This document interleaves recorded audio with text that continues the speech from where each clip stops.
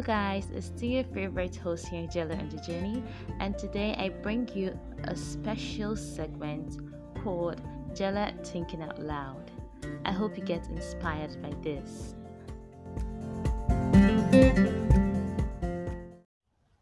Hello guys, so this is me thinking out loud. So anyone that actually paid attention to Bible stories while in children's ministry knows about the story of Esther. I mean, quiz competitions were based on the story of Esther. Sometimes themes for Children's Day celebration were also centered around the story of Esther. If you do not know this story, I encourage you to read the book of Esther in the Old Testament of the Bible. But here's a little recap. Esther was a lonely orphan girl that became queen and saved her people from their enemies. But the fascinating thing about the story of Esther is the fact that she did not have any supernatural or heavenly encounter in her journey to greatness.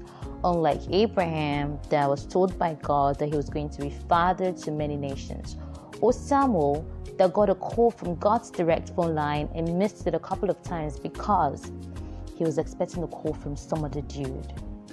Or David, that unexpectedly became anointed to be king.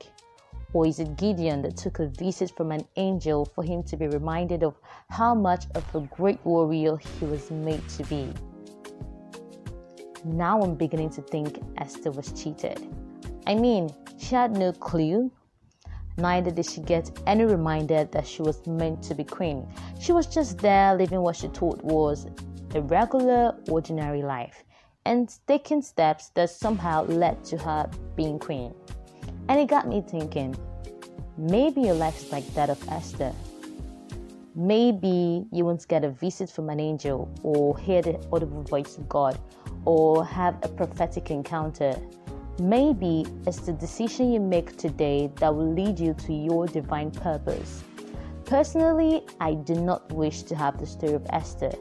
I am here waiting for my angel. Or am I my own angel? I guess that's why my name is Angela. Well, I'm actually just angelic. Thanks for staying with me, guys. See you next time. Bye.